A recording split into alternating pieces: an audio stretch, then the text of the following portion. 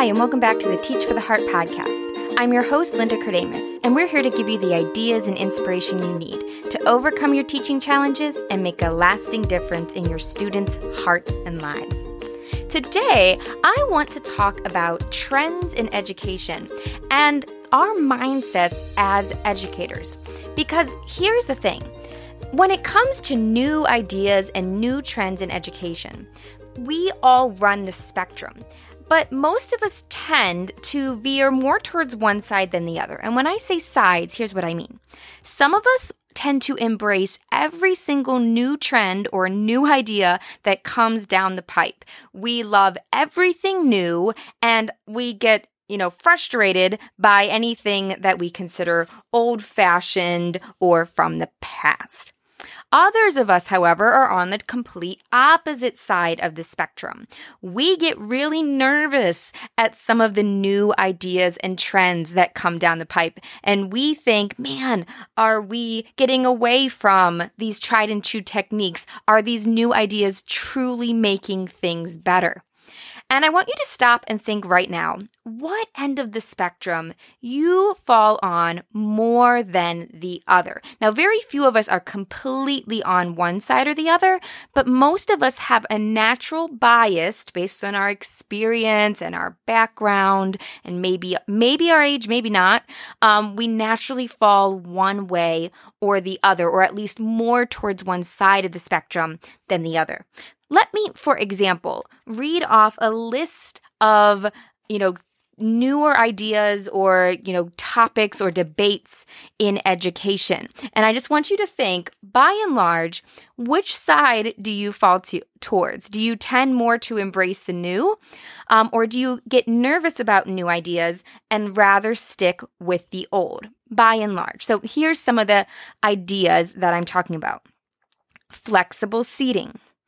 Genius hour, restorative justice, getting rid of letter grades, and possibly even eliminating grading altogether, flipping classrooms, introducing gamification into learning or even game-based learning, giving students more choice over what they're learning or how they're learning, integrating technology into the classroom and into learning, personalizing learning and differentiation, student-led classrooms instead of teacher-led classrooms.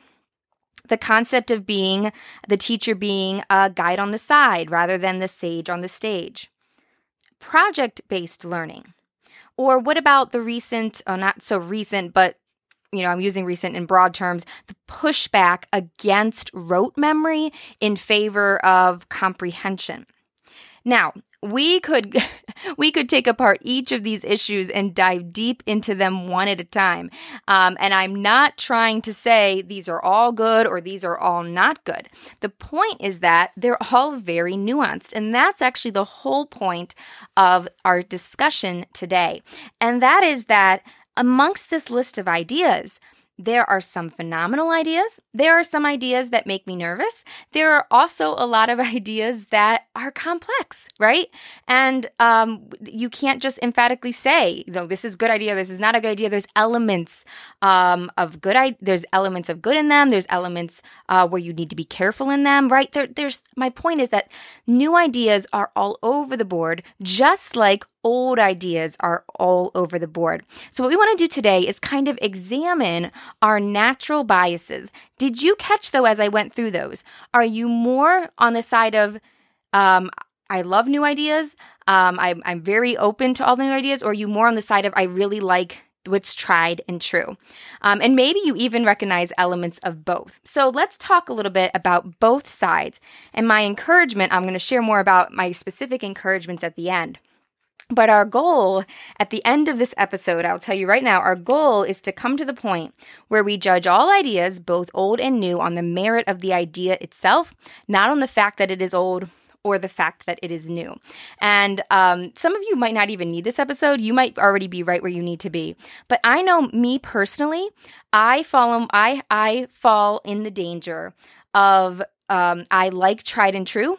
And so I have a natural resistance I have to overcome before being open to new ideas and trends. That's how I feel. And I'm guessing there's a lot of you out there that are like me.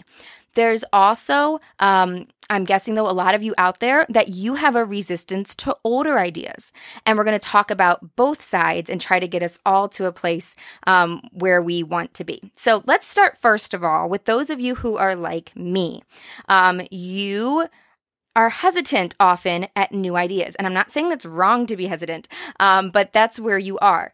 So let's talk first of all, why are we sometimes hesitant about new ideas? Well, number one, we're sometimes hesitant about new ideas because we like what's tried and true and has worked for us in the past, or has what worked for teachers in the past. And we like that. We say, this has worked. Why would I change it, right? And that's one reason.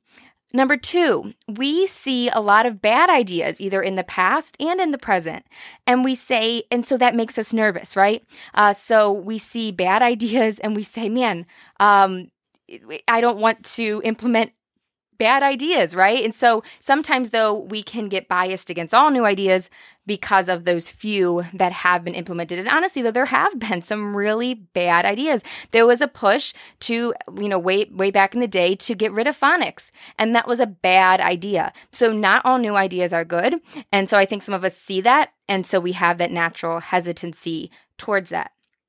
A third reason, I don't know how many of you feel this way, but sometimes we can be hesitant about new ideas out of a very good concern, and that is a concern that the ideas don't align with a biblical worldview, but that they align with a secular worldview. And that's a very real concern. And then a final concern, if we're really being honest, I know this happens with me a lot. Sometimes we hesitate at newer ideas because it's hard to change. It's easier to just do what we've always done, to keep doing what we're doing and say it's good enough, right? Or maybe it's even good, and not to look for something that's even better because we're comfortable where we are. And it takes a lot of work to change. And not only time and actual, work, it takes mental work to examine an idea, to think it through, and to often some of these ideas require a mindset shift. And so that's difficult. And so let's just be honest and say it takes work to change. But if you're like me and these things I'm saying are resonating with you, here's the truth. The truth is that we are not even in the same age as we were 30 years ago, right? Our parents and grandparents grew up in the industrial age, and we are now in the information age. We cannot teach children the same way we did 50 years ago. We just can't. 50 years ago, we were the education system by and large was trying to produce workers who could do two things. Number one, follow directions, and number two, knew facts. And that is totally not how it is now. Facts are now readily available at our fingertips, and people still need to be able to follow directions. And honestly, I'm a big proponent of still knowing facts. You still need to know things, right? Especially in your field. You can't be looking up basic facts in your field. So believe me, I'm still all for knowing facts, but that is no longer the main goal, right?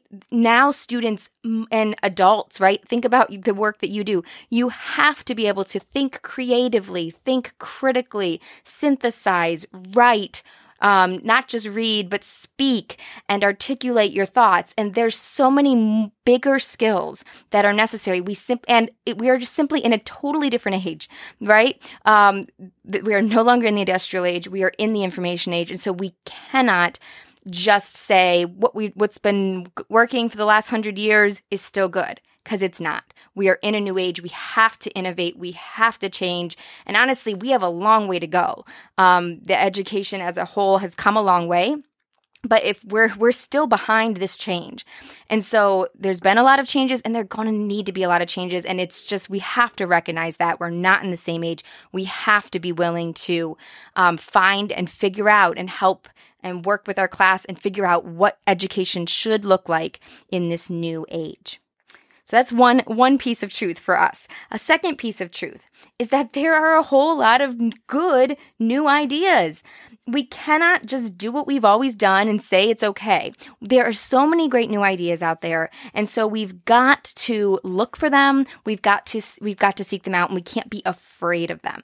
So, for those of you that are like me and you hit this natural hesitancy towards new ideas, what am I asking you to do? I'm simply asking you to be open to new ideas and to seek them out. Does that mean you should implement every new idea? Absolutely not. We're going to talk about that in a second.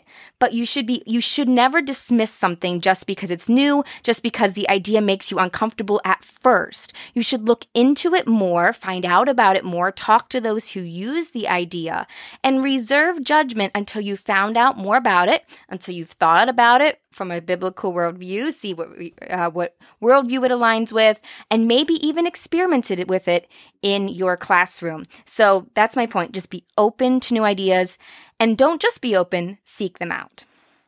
Okay, let's talk about the other side of this spectrum. Some of us, and I admit this isn't as much me, but I can totally understand it.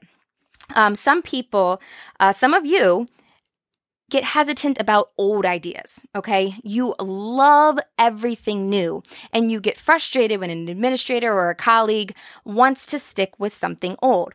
And the reasons are some of the things we just said, right? You think times have changed. We can't stick with what we've been doing for 50 years. Things have changed. These ideas are old-fashioned. You might think they're not as effective as these newer ideas. But here's the truth in this case. Truth number one is that some ideas and principles and truths don't change. They're universal. There really are some tried and true techniques that still work today. So just because an idea is old doesn't mean it can't be a good idea. Some old ideas need to die. They really do. But others don't. And I also find too, a lot of times a new idea is really just an old principle repackaged. So I guess my point is, don't dismiss everything just because it's older. Some tried and true techniques still work better. Another piece of truth is this. You have to be really careful. Sometimes we think that new equals better.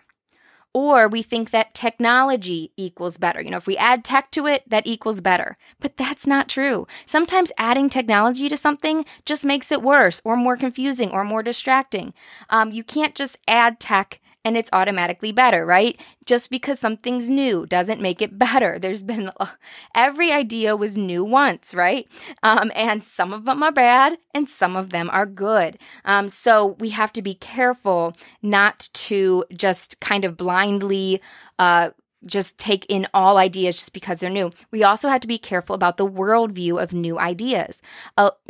I shouldn't say a lot. Some new ideas have a secular worldview behind them that is incompatible with the biblical worldview. A lot don't, but some do. So we have to always be aware of that as well.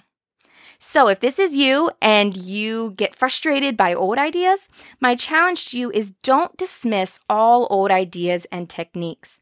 And to ask yourself if this new idea is truly better or not. So that's how you want to think about new versus old ideas. So I hope this has been helpful. Let's kind of wrap it all together and talk about what we all should do. So whether you're on one side of the spectrum, whether you're on the other, or whether you do think you find a pretty healthy balance. Here's a few things. Number one, we should all judge ideas, old and new, by the idea itself, not the age of an idea, right? So when a new idea comes along, honestly say, is this a good idea? When an idea that's been around for a long time is under attack, we should ask ourselves, is this still a good idea? Or is it not, right? So don't defend something just because it's old. Don't attack something just because it's old. Don't embrace something just because it's new. Don't hesitate to try something just because it's new. Does that make sense? Okay, number two, be open to ideas from other eras. And in particular, discuss teaching ideas with other teachers who are not like you in this area. So for example, if you are a younger teacher who is all into these trends, you are on the cutting edge of all the trends. seek out some older teachers in your building. And instead of getting frustrated by, how old-fashioned they are or how, you feel like they're out of touch with everything that's happening, seek out their wisdom. They probably have a lot of wisdom, having been in the classroom so long, that they could impart and share with you. And not that you have to abandon your new and cutting edge strategies, but you could incorporate some of their tried and true techniques or their tried and true wisdom in what you're doing. Older teachers, or just if you're like me, I don't consider myself older, but I also tend towards liking what's tried and true. Talk to some of the newer teachers or the more innovative teachers at your school and ask them, how are you doing that? How does it work? Can you explain that to me? What are some of the benefits that you see in using this strategy? And be open to trying something as opposed to simply being frustrated that people do things different than you, because there can be wisdom. There is so much to learn from people that don't think like we do, right? If you're always talking to people that think the same way you do, that there is something encouraging and helpful and that camaraderie is great. But if you only talk with people who think the same way you do, you're not getting those new ideas and that different perspective.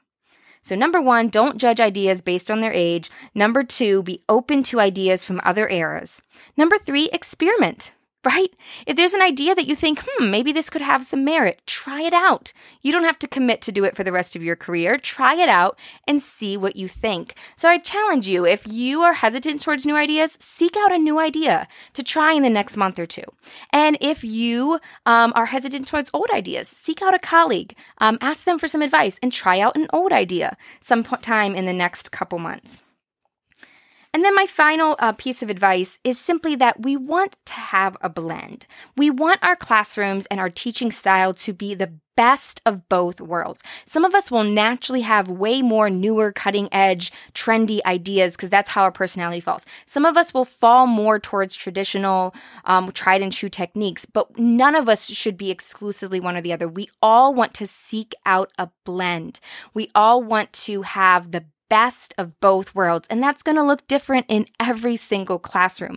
But if you're seeking that out, if you have an open mind to both, and once again, you're critically thinking about every idea that you bring into your classroom. You're judging it based on its merit, on people's experience, or if there's any research behind it.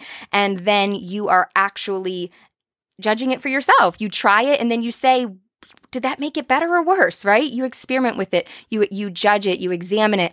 If you're constantly doing that, your classroom is going to get better and better and better. And it's going to be a wonderful blend of tried and true techniques with modern ideas and bringing your classroom into the information age.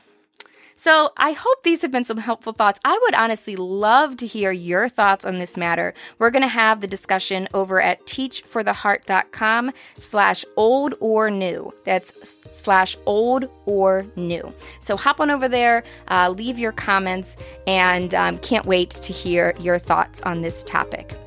If you've enjoyed the Teach for the Heart podcast, you can also do us a huge favor by sharing it with a friend. Send them to teachfortheheart.com/podcast. And you can also help us by subscribing to the podcast on iTunes and or leaving a review of the podcast, which is a great way to help other teachers find it. Thank you guys so much for being here. I look forward to speaking with you again soon. In the meantime, keep growing, keep striving. You really are making a difference.